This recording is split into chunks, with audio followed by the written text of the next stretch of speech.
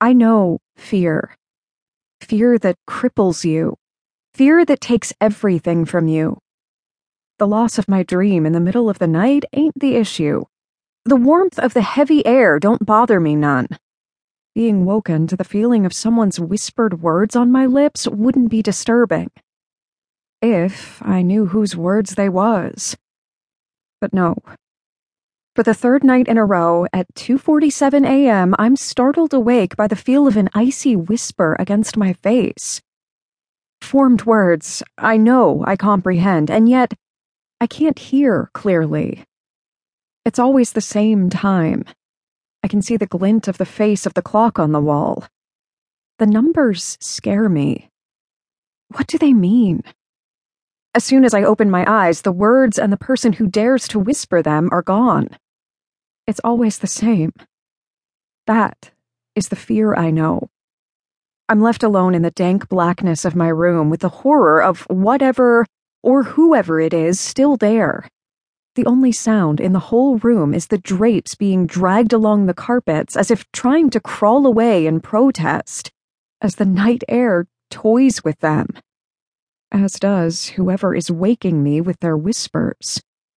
Their whispers that still linger on my lips like a gloss made of frost. I can feel the words hitting me with their icy, cold breath. I can feel their face next to mine. So close, as if we are one. So familiar. If I concentrate and close my eyes, I can hear the mumbles. Every word is drawn out in an exhale that brushes against me softly. Now. Here.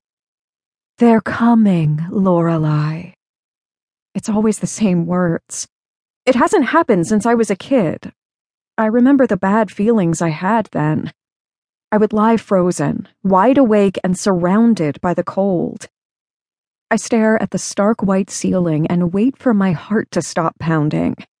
I'm terrified it will give away the fact I'm aware of them still being there. I don't know where, I just know they are. I need the light of the lamp next to me to stop the pounding of my heart, but I can't reach my hand to turn it on. I have a fear that my outstretched hand will be met with cold fingers, which will match the temperature of the whispers that woke me. Whatever it is, can't touch me in my bed. It's a juvenile thought, and yet I believe it.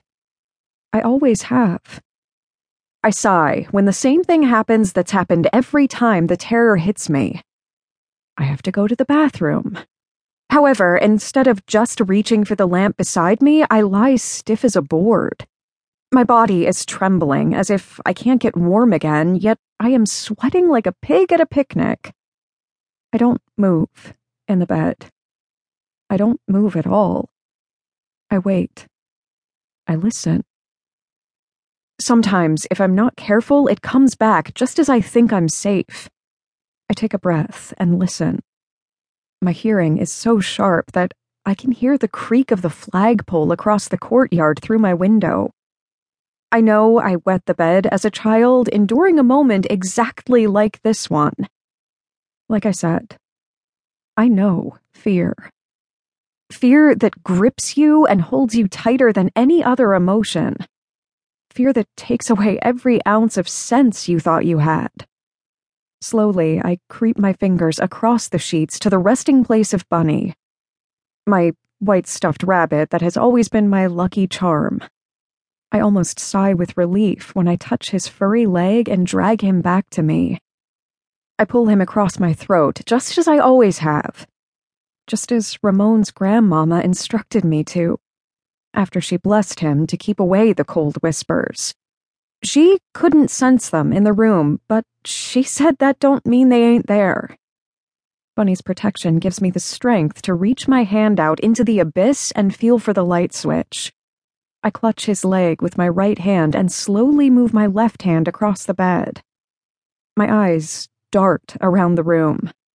My skin becomes hypersensitive to the feeling of the air around me, checking for the cold breeze.